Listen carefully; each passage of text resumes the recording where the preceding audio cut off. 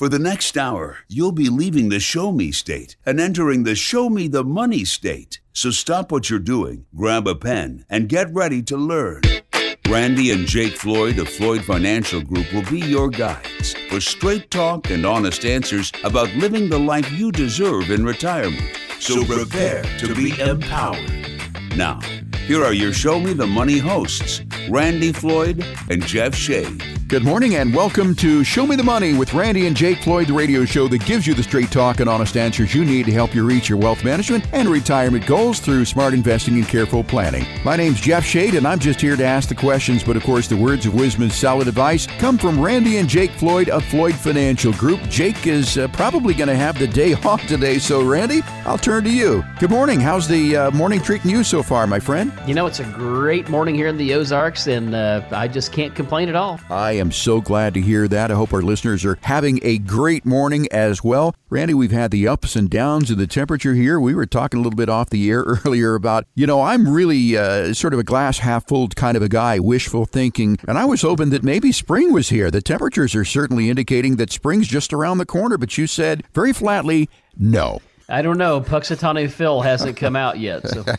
Nevertheless, we'll take what we get here, and certainly we're glad to have everybody join us here for another edition of Show Me the Money. We got a lot to talk about, so let's get started with this as far as current events go, Randy. Earnings season is coming up here pretty soon. I don't know if we're in earnings season quite yet, but I think a lot of people don't understand what is earnings season. I mean, don't you earn all year long? Yes, Jeff, we hopefully that everybody is earning all year long, right? Yeah. So earnings season has to do with all the publicly traded companies that are out there in the Dow Jones, the S&P 500, the NASDAQ, the Russell 2000. There's even one called the Wilshire 5000 that most people don't talk about much anymore, but all those companies report earnings as part of what they have to do, and they do that quarterly. So the end of the quarter, 2023 was December, and so some of those companies are starting to report, by the 10th through 12th of January through the 15th, and now toward the tail end of this month, and through the 15th of February, we're going to get the bulk of all the big companies reporting their earnings. Now, the reason that's important is, obviously when you invest money, your goal is to do what? To make money. Make money, yeah. So the corporation that you own stock in must make money for that to be a good, viable investment long term. So what we're looking at is we're tracking what is their sales revenue and what is their bottom line profit that they're bringing in, and that's a really good indicator as to how their business is going. That is a lot of what makes companies' values go up. As they do more business and create more business, then their value is more. We look back over our shoulder, we look at Apple that was, you and I can remember this, back in probably the 80s when Apple was a very small company, just about to go out of business even, and then it became the largest corporation on the face of the earth at nearly $3 trillion for a while. Now it's only second place to Microsoft, which did breach $3 trillion just recently. May not be quite there now, but we'll be back there again. So earnings season is a very, very important indicator of how business is doing, and probably one of the leading indicators of where the market is going, as if we see the majority of companies having good revenue and good profit, that's a very positive thing. Randy, you mentioned Apple. Are there other companies, for example, in the Magnificent Seven, do their earnings results, I think, way more heavily than any other companies? Yeah, I mean, the larger the company, obviously, the more weight it carries. Now, that comes as kind of a double-edged sword. If a person is out looking at these stocks to buy and things like that, yay, that's awesome. One of the things that has kind of happened with Apple is Apple has they had, exponential growth for a long time. They kind of topped out, and they were a growth company for years. Now that their growth was not but maybe 2% year over year, which that is not a growth company. So that's kind of why they've taken a backseat to Microsoft. Microsoft has continued to show resilience and growth. And so when we look at these things, we have to kind of take them as they come in. So yes, right. Apple's big. They are probably nearly 7% of the entire S&P 500 market cap, along with Microsoft and those. So we have to look at these companies and say, how are they doing? What does it mean for that Magnificent Seven you talked about, which is the Amazons of the world, the Metas, the old Facebook, right. Google, and then we look at Apple, we look at Microsoft. Those are the ones. NVIDIA now has become one of those companies. When we look at those things, while they are doing good, man, they can really push and carry a lot of the market. But we have to get deeper into looking at markets than that, because if we only take a sampling of 4, 5, 6, 7 companies, many times if we look, and this has been the case in the past year recently, if we look back over our shoulder when we had the negative 20% in 2022, and then when we rallied back early on, that Magnificent Seven was the one that led everything. So 7 companies were carrying the entire stock market. That's probably not healthy, because we're way too centered on that industry and everything else was suffering. Randy, let's talk about unemployment. I've got an article here that talks about all of the companies have been laying off people, and I was surprised that maybe it's not as bad as what at least it appears to be on the surface. Unemployment is actually pretty good right now, isn't it? Yeah, we're still near the lowest ever in terms of percentage of people not working. Now, we're seeing, like you said, some pretty good amounts of layoffs, several thousand at some companies, at the 12,000, I think, at one. And several, in the 1,000 to 2,000 range. But again, I still say, most people that want to work have a job. I say most. All people that want to work have a job. Okay. Because there's jobs out there everywhere. But unemployment, one of the things that the Fed is looking at, Jerome Powell, in fact, he's the guy that controls interest rates. And one of the things they look at is what is happening with unemployment, what is happening with employment, what is the wage increase, is it spiking, is it level, what's going on there? And of course, they're always also measuring against, what's the inflation rate that's coming up tied to his Fed funds rate. Talking with Randy Floyd of Floyd Financial Group, we're talking about current events. We just discussed the earnings season. We talked about employment and unemployment. And again, with technology, Randy, I'm seeing that Google laid off people, Microsoft, TikTok, Amazon-owned companies, Salesforce. But on the other hand, on the retail side of things, eBay, REI, Levi's, Macy's. I don't know if we're ever going to see those jobs come back with retail, because the face of retail has changed dramatically. Other than the week before Christmas, I go into a retail store, you could shoot a shotgun, down the aisle and not hit anybody. That's really true. That's happening for sure. And of course, if you think about it, it's still just the continuation in the evolution of business in general in a lot of ways. So while, yes, it's negative for some people, we can look back over our shoulder, Jeff. And when I grew up and was in high school, my family owned a little country store in a town of 91 people. And those people aren't around anymore. Those types of businesses just couldn't survive as everything came along, the Walmarts. And of course, we've also seen that beginning probably 20 years ago, we saw Montgomery Ward's go away. We finally saw Sears have to call it a day. We saw Kmart with the blue light special come up and blow up. And, so I think it's just a continuing saga in the changing of the guard and how things are going. And it will create opportunity. There's an old saying, I don't know who said it, but with every seed of adversity lies the seed of greater opportunity, And so I truly believe that that's the case. So one of the things that we're seeing right now is we are seeing disinflation out there in the marketplace, which is a good thing right now. I think we're down from where we were at 9+% annualized inflation down to about 2.9 is where we're tracking right now. That is good news for the economy, that disinflation, not that we're deflating, we're just not increasing as quickly as we were. Right. So there's a difference between inflation and deflation and disinflation. And as you said, disinflation annualized at 2.9%. Let's talk a little bit about oil and gas prices right now. They appear to be down. Right. They are. I don't know. I drive a vehicle that burns diesel, and diesel's gone from like $4.50 a gallon to $3.11 a gallon. Wow. And gasoline has come down as well. Oil and gas are one of the things that's a primary driver of inflation and the cost of doing business for everybody. Most everything has to move.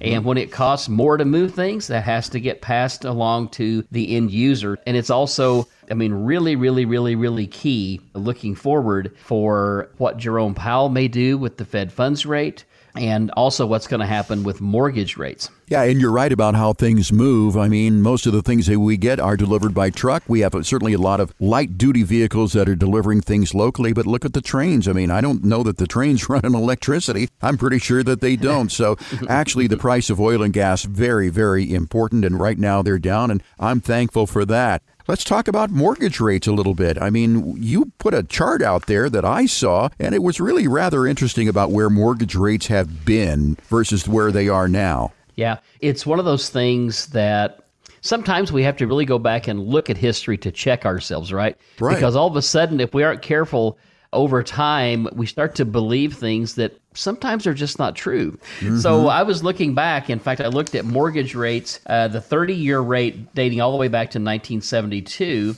So what would you have guessed the 1972 mortgage rate would have been? This is going to be a wild guess, Randy, but I'm going to say 1972. I'm going to say it was like 7-8%, something like that. That's a wild guess. Wild guess. So 7.38. Oh. Now let's talk about what was happening simultaneously through there. We had what? We had inflation, if you remember, back in the 70s. And right through there, I remember specifically that we were fighting that in our little country store that we owned. Well, then by 1980, when the Fed came in and raised interest rates, we had 16% 30-year fixed mortgages. I remember getting my first mortgage in 1983. I got 10 1/4, and I thought I died and gone to heaven. Yeah. Because everybody else was getting 16 and 18. But by 1987, that was 10.4. And then right through the dot-com bubble in 2008, the average interest rate for 30 years was 8.08. Yeah. And then we had the financial crisis in 2007, 8, and 9. By 2011, we were at 4.65. 2012, we were at 3.88. Then we hung out in that range of 3 and 4% until 2021, which across the board was 3.15. I did see people getting rates of less than 3% across the country, but right now we're back at 7. So if we were to look back historically over the last 52 years, right now, the last I saw, we're at about 6.3, the best rates out there right now. I'd say we're actually right in the middle of where things have been for 50 years. We're talking with Randy Floyd of Floyd Financial Group. And Randy, before we continue, I want to take just a moment here to talk to our listeners and remind them about how they can have a conversation with you and Jake to ask their questions about the economy, the markets, and how it will affect them in their journey towards retirement. If you're looking for some answers, I want you to request your no cost, no obligation, no judgment Floyd Financial Group Retirement Review. You can do it right now by calling 417-889-7233. 417-889-7233. You can call it this weekend if you want. Simply leave your information there, your name and the telephone number. Ashley will give you a call back on the next business day and set you up with an appointment with Randy and Jake to ask your questions. Now remember, it's a no-tie zone. It's just a casual conversation. There is no obligation, and certainly there is no judgment. It's not going to cost you a dime. But this conversation could uncover some blind spots that, when addressed, may help improve your quality of life in retirement that, get this, could last as long as 30 years if you take care of yourself. Once again, do it this weekend. That number to call, 417-889-7233, 417-889-7233. You can also request your complimentary consultation online at floydfinancialgroup.com. Ready, time for a break. When we come back here and Show Me the Money, we'll continue our conversation about current events. Later on in the program, we'll be talking about sequence of return risk, and we'll be talking about trust, whether or not you need one or not. All that and more when our show continues right here on 104.1 FM KSGF, where Springfield comes to talk. Ready for another helping of some more real money talk? Thought so. Now, here's another serving of Show Me the Money with your hosts, Randy and Jeff Shea. Welcome back, everybody. This is Randy Floyd. You're listening to Show Me the Money. And in this segment, we're going to continue with some current events. But I want to talk, Jeff, about interest rates and long-term stock market returns right quick. Okay, so let's start off with the short-term interest rates, Randy. Where are they? Where are they going? What's your idea and what's going to happen there? Yeah, so, right now, for retirees, a lot of us are saying, this is the best fixed interest rate that we have seen since probably 2005, 6, or 7, to where we can actually put money in relatively short term. I'm talking, 3, 6, 9, 12 months. get a 5% return on our investment. So that's $50,000 a year on $1 million investment, where, prior to Jerome raising interest rates, we were getting somewhere between $5,000 and $10,000 a year off of $1 million investment, and that was really difficult for retirees to live on. So right now, a lot of retirees are enjoying just riding this fixed interest rate, and that's great. The only thing is, I don't know that it's going to last forever, but at 5 or 5.5%, that's pretty good. A lot of people can live there, especially if they have done well saving money over the long haul. Now, I want to ask you a hypothetical question. Not hypothetical. I want to ask you a loaded question. Okay. What do you think the return on the S&P 500, that's the broad stock market, has been since, and by the way, the S&P 500 and the stocks and things within there is primarily what people are investing their 401k, 457s, and 403bs into. What would you say the average rate of return has been since 2000? Okay, since 2000. Obviously have not been in the business like you have been, so I'm going to take a wild guess and say, I'll just throw a number out there, say 7%. Well, that is exactly correct. Now, Really? the reason I wanted to bring this up That was a guess. is because I think the number is actually like 7.32, but Okay. 7's close enough. So the reason I bring this up is looking at the differential between, generally speaking, when we look at fixed interest rates and fixed instruments, they are lower risk than the stock market. But for there to only be a 2% disparity between those two begs the question, when you're in retirement, and we're going to talk about this in another segment, this thing called sequence of returns and how it can affect your retirement life. For that little a difference, if we can maintain something, in the 5% range for fixed interest, that would be a very good thing for retirees long term. And even though these interest rates have driven up mortgage rates, and we talked about this earlier already, mortgage rates, while they're higher and they're uncomfortable, historically they're not that far out of line. Maybe we're going to hit a sweet spot here. I don't know, but I think maybe we might hit a sweet spot, and it may be. And that's the thing, we can look at history, we can learn from it, but we can't predict the exact timing of when it may partially repeat itself.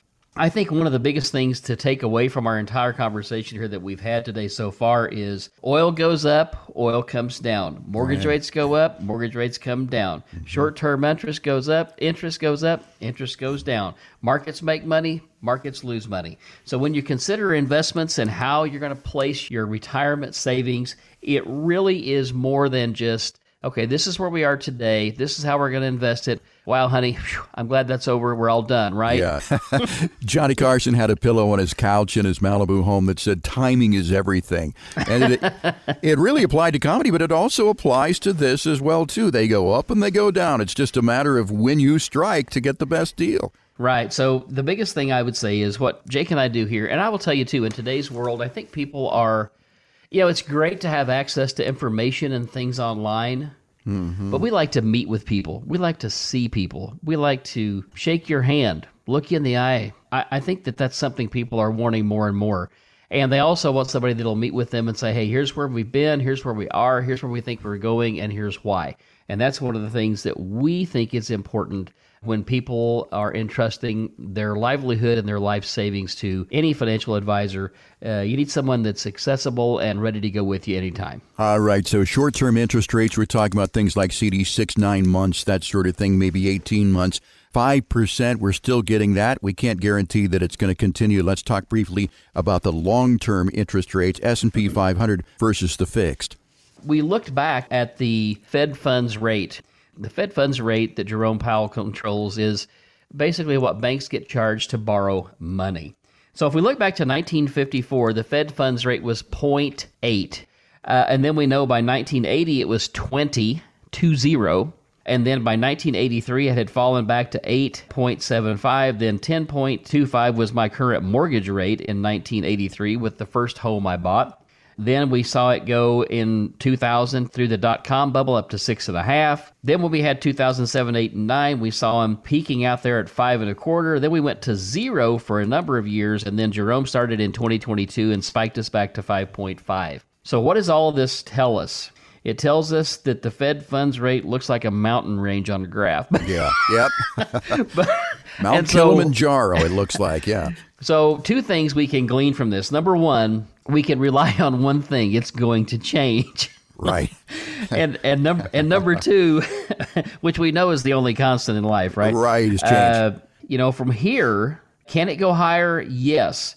Unless we have some catastrophic event come up next. Most likely from here, it's going to level off or tend to go down, which creates a good scenario for people that want to buy some bonds with a little longer term duration on there, because as he pushes rates lower, bonds we own today will become more valuable tomorrow. So all of a sudden, it may be that the 60-40 portfolio may have legs again. Interesting. We're talking with Randy Floyd here at Floyd Financial Group. We're talking about current events and how it affects you and your journey towards retirement. Randy, one of the big investment firms has put out their outlook for 2024. I just want to go down some of the highlights and get your comments on this. Number one, inflation will likely settle. However, you should still, no matter what, hedge against it. What do you think about that one? Yeah, for sure. I think that they are right, that inflation is going to continue because of some of the stuff we talked about earlier, the fact that oil and gas is down, everything has to move, so that cost is being cut. We also are seeing some additional layoffs, which is going to kind of dry up a little bit of the cash flow, even though it's still not, we're not in an unemployment crisis situation here at all. We're way from that. But it's probably going to slow things down a little bit, and that's probably going to take inflation on down a little bit more, which means that most likely, if that inflation does get down to the 2% number, that Jerome Powell will lower interest rates again. So as we build portfolios, we need to make sure that we can hedge a little bit with some bonds, some ultra short stuff for the short term, and maybe some 5-10 year stuff for the long term, as we watch to see what happens with interest rates. What will happen if he does start to push them down? The bonds that we own will appreciate in value while that money is coming out of the bonds and going into stocks. So if we have that 60-40 portfolio and money flows out of bonds into stocks, we're going to catch the upside gain after capturing the upside gain of the bond. Ta-da! That's where we want to be. The next one is the cash conundrum, Randy. I mean, yields are tempting, like you said. It's 5%, sometimes more than that on CDs. But is this as good as it's ever going to get, do you think? Well, the hard part is, and for people that have been visiting me for the last year I've been telling people this, it's hard to be patient. And what I mean by that is, in 2021, we saw markets at all-time highs before. Then we saw a 20% decline in 2022. And then we've rallied back probably about 23 or 4 or 5% from that low in 2023 and through where we are today in early 2024. So we had a 2-year period where basically there was no money made. Now, the interest rates didn't start to go up from Jerome Powell until when? March of 2022, and he raised it a quarter point from 0. Okay. So, and then he started doing it a few more times, but after 9 months, he had it up to about 5 1/4 and then 5.5%. And so even if you had had your money in a fixed instrument that, like a money market that would have tracked that, you still would have only made about 3% over that time frame, and near 0 during the time prior to March of 2022 because interest rates were basically 0. So banks were paying 1% or 0.5% on CDs and the same thing on treasuries and that sort of thing. Anyway, all that being said, I'm optimistic about the future right now. So that's cash. Now, this large investment firm has talked about bonds in that they're more competitive than stocks, they think, moving forward in 2024. The rate reset has basically run its course. Right. If that's the case, like I just alluded to earlier, when rates start to push down, any bond that you own now, if it has any duration to it. So let's talk about duration. What is duration? That is the time frame, the length of that bond in relationship to where you are during that timeline. So let's say you have a 10-year bond and you're at year 1 and interest rates really fall off the planet. You're going to get a really large market value adjustment. If you're halfway through that term, your market value adjustment won't be quite as great because that bond is not as valuable because it doesn't have the same yield to maturity that you have in that bond that has more time on it. So it's a relative thing, but yeah, bonds are going to have, it's possible that we could see on a 10-year bond that we might make 20% on a bond that has a coupon rate of 4 or 3. even it could be slightly less than that on maybe a 20-year bond. So that's the thing we have to look at. And people say, well, how do you make 20% on something that yields 3 or 4? Again, it's relative to the current interest rate where it is now and how interest rates fall looking forward. And this large investment firm also said that equities seem to be on a march to new highs in 2024, and that AI, really, that is going to be a game changer. Yeah, I would agree. I mean, AI is here to stay, and you and I have had this conversation even behind the scenes that while there's going to be great things come out of it, it's like any other technology that we've ever had. You know, it's used for good and bad, right? Right. And so what's going to be hard about that is regulating it, but it's here to stay, and it's going to grow, and it's going to be a major piece of the growth story, not just by investing in AI, but how AI is going to affect the efficiency of other business. That's right. I mean, artificial intelligence is only so good right now. ChatGPT, we've talked about that before, but it only goes up to 2022. A lot has changed in the last 2 years, but now AI is being used for a lot of good things. But as you said, it's being used for some nefarious things as well, too. And among them, people will be getting these phone calls once in a while, elderly people, and it'll sound like it's a grandchild or something. Well, somehow nefarious people have gotten a hold of a sample of maybe a grandchild or a child's voice. They've used AI to have that voice say things like, "I'm in jail, I need money." And that's the nefarious part of this artificial intelligence. And I would say just keep an eye on that, because I think AI, just like robots and so forth, there are going to be some jobs that are going to go away, but there are also people who have looked at this in the future and have said, I'm going to find a way to work this in my favor. So AI is something to be concerned with. We're talking with Randy Floyd of Floyd Financial Group. We've been talking about current events. And if you have questions for Randy and Jake, I want to invite you to call us and request your complimentary Floyd Financial Group Retirement Review. It's just a friendly conversation with Jake or Randy that'll cover a wide range of topics based on your individual situation, so you can proactively adjust your financial plan to address your retirement journey and any blind spots that might hinder you from reaching your goal.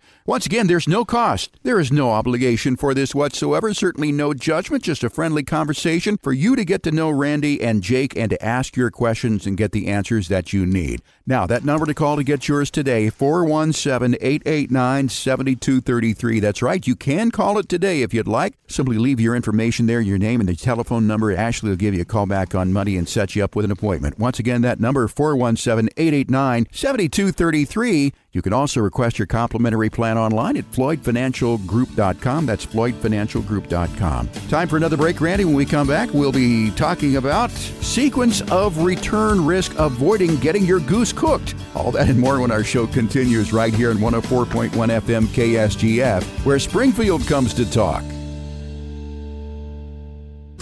We're back with your financial catch of the day, and it's a big one. Here's more Show Me the Money Radio with your hosts, Randy Floyd and Jeff Shade. Welcome back, everybody. This is Randy Floyd. You're listening to Show Me the Money, and in this segment, we're going to be talking about don't get your goose cooked by sequence of returns. Yeah, I love those sayings. I have begun to look up things like, where did these things come from? What is the etymology of not getting your goose cooked? And it is fascinating. Some of the things go back hundreds of years, but other ones have absolutely, there's no basis to them whatsoever. But I love those country terms that you come up with. But yeah, getting your goose cooked is one of those things that in this case is not good. And if you don't understand sequence of return risk, you could, in theory, get your goose cooked. So adjusting your portfolio to minimize the sequence of return risk, that's going to help your money last well into retirement and beyond. So let's first of all talk about what is sequence of returns risk. So basically what it amounts to is the sequence of return risk says, hey, what is the environment that I'm retiring into? And especially early on in my first few years, what are the returns of my investment portfolio going to look like? Am I going to be retiring into a market that's going straight up and ballistic? Mm-hmm. Am I in one that's going straight down ballistically or something sideways? Over the long haul, we discussed today that since 2000, the stock market's returned nearly 7%. Mm-hmm. But during that time, think of this, we have had 3 major market downturns. We had 2001 and 2, which the market was down 46%. rallied back after that, made up some ground plus a little more. And in 2007, October was the start of the great financial crisis that we call it, that ended up on March 2nd, 2009, with the market being down 53%. Then it rallied back, and we had COVID-19 in 2020, and the market spiked down 20%. Then we put a whole bunch of money into the system, and it ran back up again. And then we've had the 2022 downturn of 20%, and then we've kind of made up that, and we're starting to get to positive again. What if you could have smoothed out that ride rather than taking that ride? Or what if, in today's world, we'd had some fixed interest income while everybody else was trying to mop up 22%? Right. Or what if we had mitigated our downside of 22% that the market had to only 10, and then when the market came back, we were able to capture 60, 70% of the gains? Would we have been ahead? The answer is yes. So the sequence of return thing is this. It's something we cannot control. It's something that we have to plan for so that we don't take too big a hit early on in our retirement years, and we can't recover from it, thereby setting ourselves up for a lower income retirement. Right, and we've talked about this a number of times on the show, and it has taken several times for it to become really inordinately clear to me. So I want to break it down for listeners who may be hearing this for the first time. Of course, talking about sequence of return risk with Randy Floyd here of Floyd Financial Group. And as you said, it is the market that you're retiring into, whether the market is up, whether the market is down, and how that's going to affect your money here in the first few years. So we've always used two fellows, Mr. Brown and Mr. Green. Mr. Brown and Mr. Green, they retired at different times, and both of them had $1 million. So let's talk about, for example, Mr. Brown. He didn't retire possibly at the right time. Mr. Brown retired, like you said, with $1 million, and we decided to take out a reasonable withdrawal rate. Now, depending on who you talk to, the reasonable amount to withdraw from your retirement plan right now, according to all the people out on Google and all that, they're going to tell you it's around 4% and then adjusted for inflation each year. So if inflation is 3%, if I'm taking 4%, how much of an increase is that on my withdrawal? Well, at 3% of 4% is 0.12. So in the second year, it'll be paying you 4.12% of your investment portfolio. A lot of people say, well, so it's going to 7? No, that's not what we said. It's going from 4 to 4.12. So you'll get a small increase to try to help offset inflation. But here's the thing.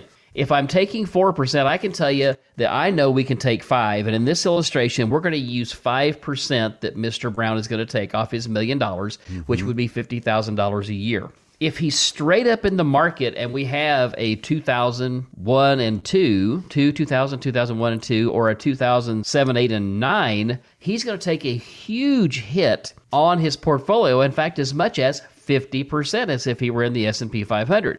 So now all of a sudden, his 5% withdrawal, because he has half as much money, becomes a 10% withdrawal because he still has to have the same money to live on, right? Right. I mean, he doesn't stop living just because the market went down. I mean, a lot of people think that's what they would do, but you just can't do that, or hopefully you don't stop living. Hopefully you live through it. So that's the kind of thing. And then if markets, if we're taking 10% out, markets grow back at 15%.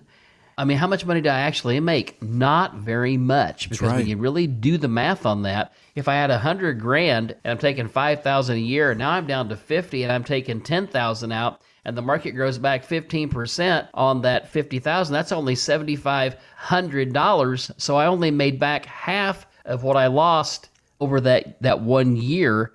It's going to be really, really hard to get caught back up and get ahead. Yeah, in this table that I'm visualizing, Mr. Brown on the left and Mr. Green on the right, and as you said, Mr. Brown retires at the wrong time, basically. He starts with $1 million, but because of the market downturn in the first year, he may be down to $700,000, and then he's got another loss, and then it bumps back up, but he doesn't recover from that. Then it bumps up a little bit. This is Mr. Brown. It goes down a little bit. It goes up a little bit. Well, by the time he gets to about year 16, he doesn't have any money at all in a 30-year retirement. Now, let's talk about what happened with Mr. Green over there, Mr. Moneybags over there. That's how I think about Mr. Green with that $1 million.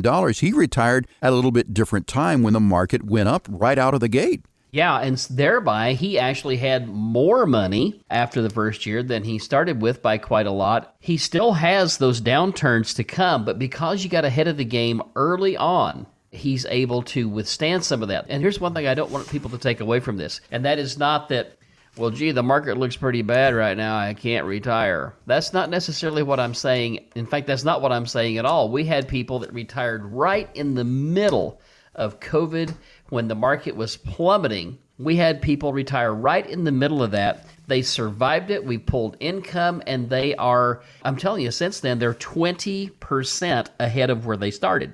So all through that, it doesn't mean that you cannot retire. It doesn't mean that you have to wait for the absolute perfect swinging of the pendulum to your favor to retire. All I'm saying is when we build a retirement plan, we want to capture the lion's share of the gains, yes, but we must mitigate risk. And by building portfolios that are structured properly, we can mitigate the risk so that when markets are favorable, you can still pull your income, you can recover from those downturns, and actually end up having more money and also hedge for inflation. All right, so we said Mr. Brown ran out of money at the 16th year, while in the 30th year, Mr. Green had something like $3 million. And it all is attributed to the sequence of returns risk, and it's not something that you can really control. However, as you said, you can mitigate this by having some safety mechanisms built in there. What are some of these specific safety mechanisms that we can use to avoid the fate of Mr. Brown? So one thing I want to say before we move on from this point here too is that, if you're working right now and you are 10 plus years from retirement, you need to be aggressively invested in the S&P 500 or in the stock market.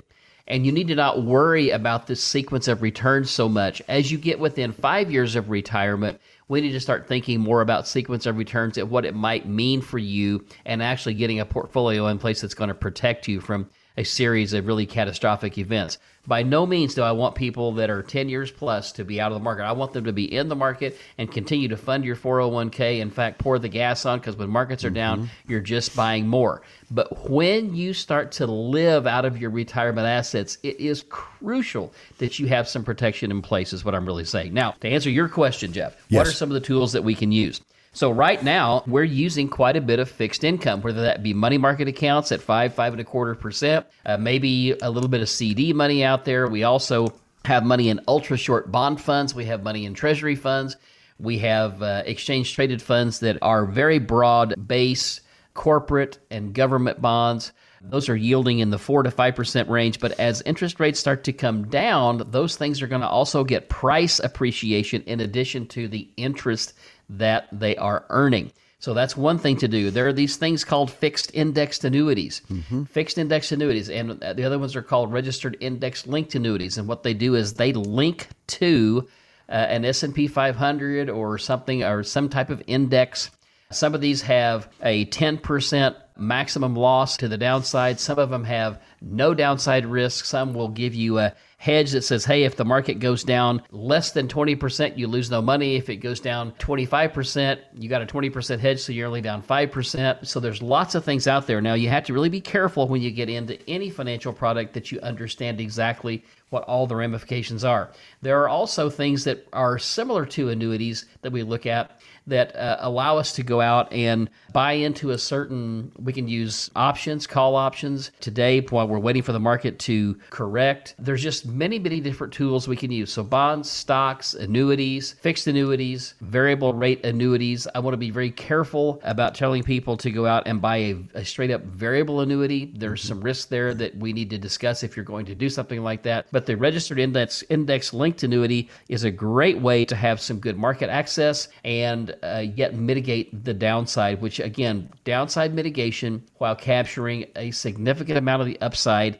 is what we're about in retirement. So, Randy, people are thinking about retiring. Get ahead of the game. I think that's what we're talking about here, is taking a look at, like you said, what your income is going to be, what your expenses are, preparing to cut those expenses down in retirement. But, you just can't say, well, I'm going to fix this now and retire next month. You probably have to get ahead of that a little bit, and I'm talking about 3, 4, 5 years. If our listeners do have questions about sequence of return risk and how they can retire into almost any environment, once again, I want you to call Randy and Jake there at Floyd Financial Group and ask your questions to get the answers that you need to put you on a path towards a confident retirement. Now, once again, that telephone number, you know it, 417-889-7233. Call it this weekend. Leave your name, your telephone number. Ashley will call you back on Monday, set you up with an appointment so you can sit down with Randy and Jake and ask your specific questions. Remember, there is no blanket strategy. Everybody's an individual. You know, we've all got different fingerprints, and it's the same way with our financial situation and our goal towards retirement. It's going to be a little bit different for everybody. These are custom retirement plans. Again, it doesn't cost you a dime to have a conversation with Randy and Jake, so do it today, 417-889-7233.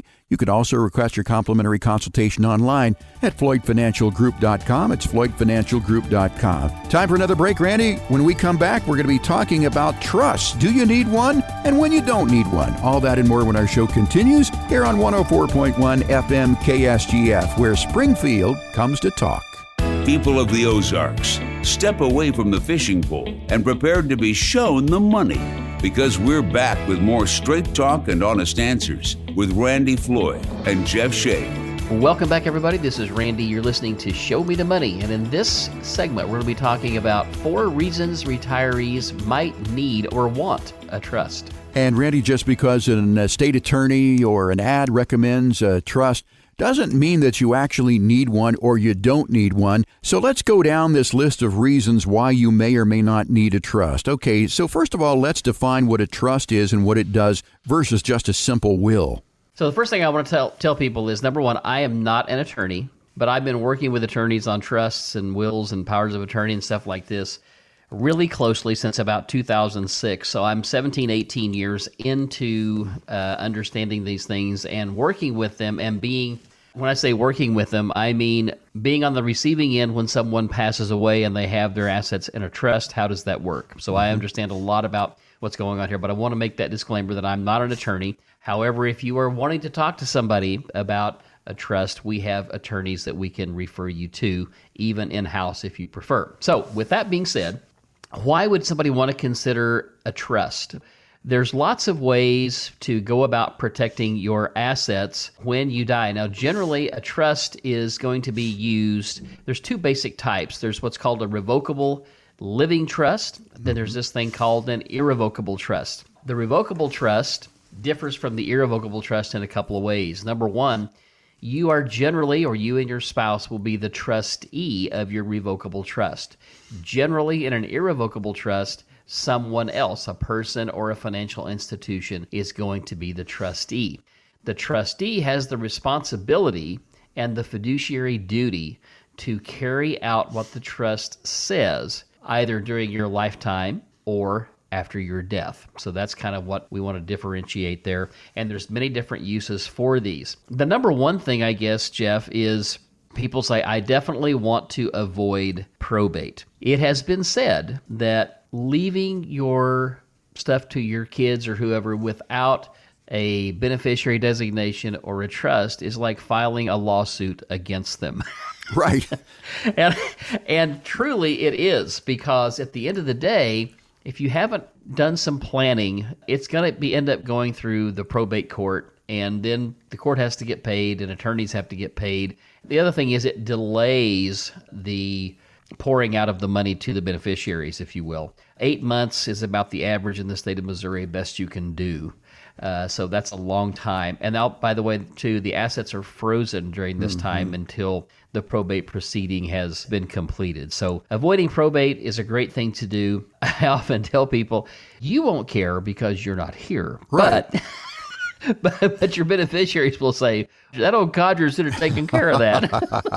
Well, people say, well, I don't have a whole bunch, maybe I've got my house a little bit here and there, so all I'm going to do is a will. And certainly I would think that maybe a simple will is okay for some people, but as you said, a will just says, hey, we're going to go to probate, and things can be contested. I mean, wills can be contested, and that's a little bit different than a trust, right? Yes, that's true. Now, A couple things I will say. People can contest anything, but the trust is a lot more ironclad, especially, and I will say this too, I have seen a lot of trusts come across my desk over the years, and having a skilled attorney to draft the language in your trust, especially your beneficiary language, division of assets language, and how all that plays out is crucial. I just can't tell you the number of times we've seen situations where mom and dad were going to leave the family farm to the 4 kids. Right. And they left it to them collectively, an undivided interest to the 4 kids. Now, even with a trust, the problem comes in is, well, what if 2 kids want to sell and the other 2 don't? Right. You may say, well, let us have the other kids buy those other people out. What if they can't afford to? And then the other thing is, let's say that those 4 kids say, okay, well, it's okay. And John says, I'm the oldest, so I get the best land. Well, I don't know that that's true, because all land is not created equal, right? Sometimes there's good parts and bad parts. Right. So I guess what I'm saying by this is having someone, an attorney that's skilled and has been doing trust for a while, will pay you big dividends. It'll cost you more probably than running down to your corner attorney that does, all sorts of practice and legal work. You're going to want to find someone that's really skilled at drafting a trust. Now, a trust will avoid probate. There's many ways to avoid probate in the state of Missouri. If you have land, you can use what's called a beneficiary deed. That means that you own the property all the days of your life, but the beneficiary deed says that when you draw your last breath, whoever you've named, your kids generally, is who it would go to, and they can retitle the asset. Now, the only problem with that is, again, in the state of Missouri, if you're married and you want to sell that land, your spouse must sign off on it with you. And so if you have 4 kids and they're all married, now you got 8 people that have to make a decision on what to do with that land they inherited.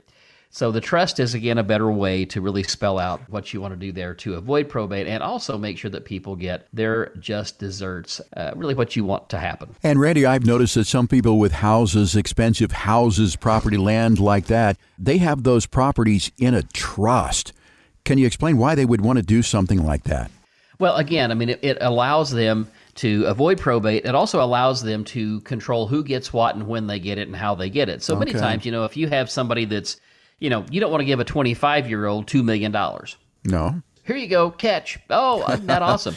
When he's 27, he probably won't have it. Yeah, exactly. So many times, the trust has language in there that says, hey, we can pay him out income, or we can pay him a certain amount up front, and then over time at 25, 30, 35, we can give him assets, things like that. There's certain stipulations, things that you can put inside a trust that you just can't really do outside of a trust. You can't do that through a beneficiary arrangement other than having a trust set up. So it might be something like that. It may be that there's a family farm or something they want to keep separate. There may be that over the years, I know this happens a lot, one child needs a lot more help over a lifetime than another one, and so maybe we need to have this trust to actually divide the assets according to maybe what debt would have been owed or what they've already taken against their claim on the estate as a beneficiary. So there's many things that happen, and that's why these people have these trusts in place, and sometimes multiple trusts because they have different setups for different kids. Yeah, I was interested in that because, looking at property records and things, sometimes I've seen that, well, this house or this property belongs to John Smith, but yet there's another property that says this property belongs to the John Smith Trust. So I always wondered about that.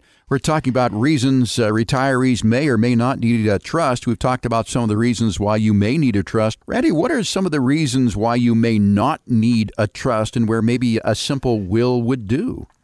Let's say that you're a single person, you don't own any real property, you don't have any kids, and you want everything to go to your sister, and you have an IRA and a checking account. Okay. Well, you can put a pay on death on your checking account, and you can put your sister on as a beneficiary on your IRA. You never see the light of day of probate. Everything passes, and you're done.